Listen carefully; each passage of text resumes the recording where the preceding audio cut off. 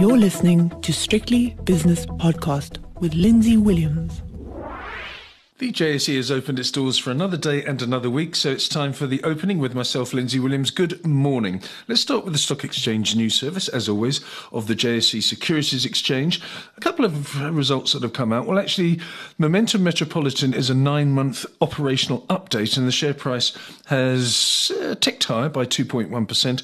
But AdCorp has come out with its annual results to the end of February, and that share price is up 6%. So good performance there. Otherwise, a little bit quiet this morning. So let's go straight to the spot prices, where the rand's doing very well, another 0.5% better against the US dollar.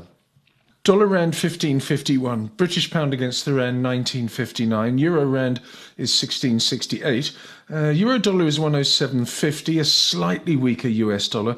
British pound against the dollar is 126.30. The gold price has responded to the slightly weaker dollar by going up $11 an ounce to 18.62. Platinum is $951 an ounce, which is up $5.50, and palladium has rallied by $26 an ounce to $2,071. Crude oil, when I woke up this morning, it was above $120 a barrel. It's pulled back a bit now. It's $119.82, which is up 0.3%. That's for Brent crude. And West Texas crude, $115.60, and that is up 0.5% at the moment. And that discount between West Texas and Brent crude has been re-established with a vengeance. It's now $4. Don't forget, last week at one stage, for a couple of days, they were both level. All sorts of technicalities involved there which need not detain us. The US 10-year Treasury bond yield is 2.743%, to be precise. South African 10-year bond yield, in line with the stronger rand, is also doing well. It's 10.5 basis points better at 9.615%. Bitcoin has had a bit of a bad week last week, but today that's all forgotten and forgiven. 5.3% higher, 30,563 for that particular instrument, if that's what you want to call it. Okay, let's have a look now at some of the early movers on the JSE. On the leaderboard, I've got Alphamin up 6 2/3%, Bytes up 3.1%.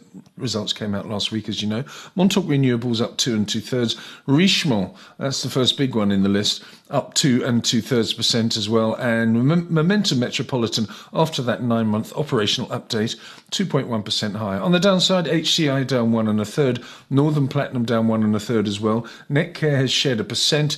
Investec Property Fund down 0.9%, and British American Tobacco down 2/3%. That's a rand story. What about the major indices? Okay, after around about 25 to 30 minutes of trading, I've got the resources index up 0.25%. Industrial shares doing quite nicely, up 1.1%. Financials also 1.2% higher. The top 40 index has gained by nearly 0.9% to 64,437. And the overall all share, consolidating nicely above 70,000, 71,058 now, and that is a 0.8% gain.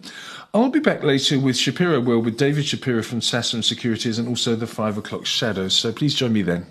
The views and opinions expressed in these podcasts are those of Lindsay Williams and various contributors and do not reflect the policy, position, or opinion of any other agency, organisation, employer, or company associated with strictlybusinesspodcast.com. Assumptions made on the analyses are not reflective of the position of any other entity other than the speaker or the author. And since we are critically thinking human beings, these views are always subject to change, revision, and rethinking at any time. Please do not hold us to them in perpetuity.